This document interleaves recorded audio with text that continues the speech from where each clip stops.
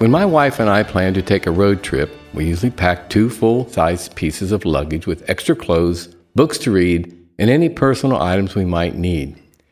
Also, we take along a cooler with drinks, bread and snacks, my camera bag, a laptop computer, extra shoes, pillows, jackets, and even a small toaster oven for the motel room.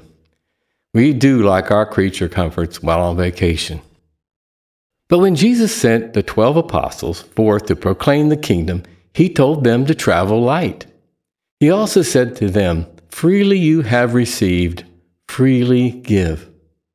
Later, Paul told the people at Ephesus that he had worked with his hands to support himself and his team, so he too could freely share the message that God had given to him.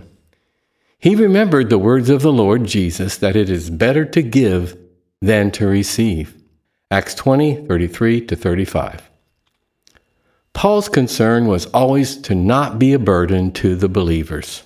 1 Thessalonians 2:6-10.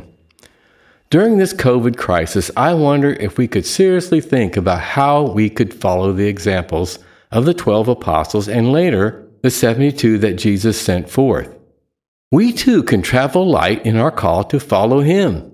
Matthew 10:7-10, Luke 10:1-4. I believe we could dramatically cut expenses that require so much of our time and effort to finance in order to focus on the real work of sharing Christ in creative and practical ways.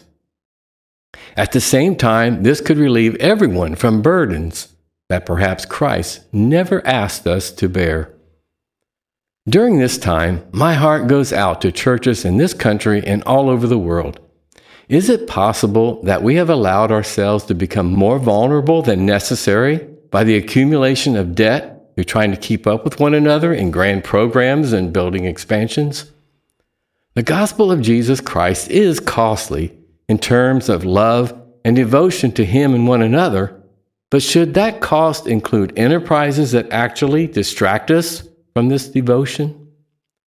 How can we forget how freely we have received from him and not be willing to freely give away the sweet good news of the kingdom of God? We hope this series on First the Kingdom has been helpful to you. To continue in this study with us, we invite you to like and follow our Facebook page, Living Truth, or subscribe to our blog at livingtruth.com.